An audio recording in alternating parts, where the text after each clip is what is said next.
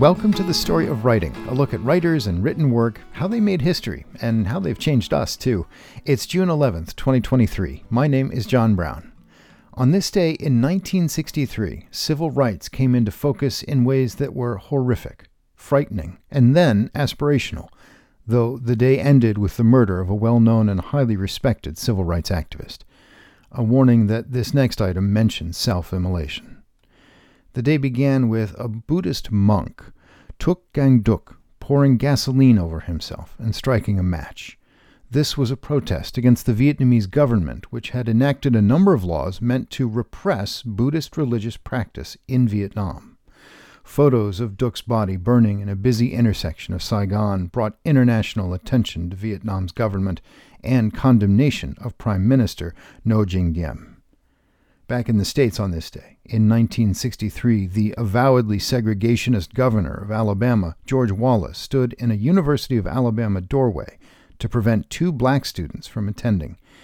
A few hours later, those two students, Vivian Malone and James Hood, were able to register for university classes because they were accompanied and protected by National Guard troops who had themselves been federalized by President John F. Kennedy.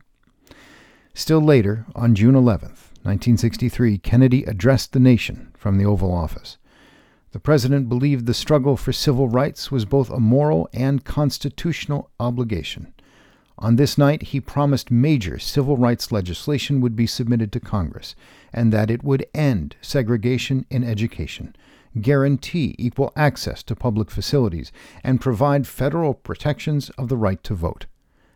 Shortly after the president's address, Medgar Evers, the Mississippi activist and a respected field officer in the NAACP, was murdered outside his home by a member of the Ku Klux Klan. Today is the birthday of the man regarded as the second most important dramatist of Britain's Jacobean era. Ben Jonson was born on this day in the year 1572. Among dramatists, only William Shakespeare had more influence on the English language. Today is also Gene Wilder's birthday. In a 7-year span, the actor gave us some of the most memorable characters of 20th century film. The anxiety-ridden accountant, Leo Bloom, in The Producers. The confusing Candyman in Willy Wonka and the Chocolate Factory. Reticent gunslinger, the Waco Kid in Blazing Saddles. And Frederick Frankenstein, with just below the surface mania, in the movie Young Frankenstein.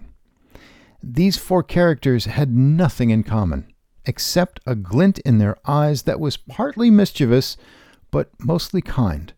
And that, as much as anything, was Gene Wilder. He was born Jerome Silberman on this day in 1933. Today's reading is the poem Song to Celia by Ben Jonson. Drink to me only with thine eyes, and I will pledge with mine.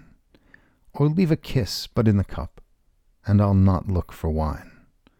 The thirst that from the soul doth rise doth ask a drink divine, but might I of Jove's nectar sup, I would not change for thine.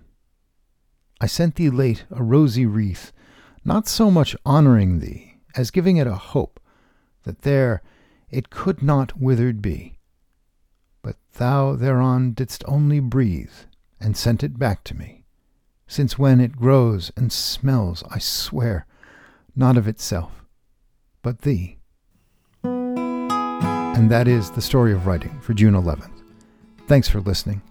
Tomorrow, a look at Loving v. Virginia, the best name of any case decided by the U.S. Supreme Court.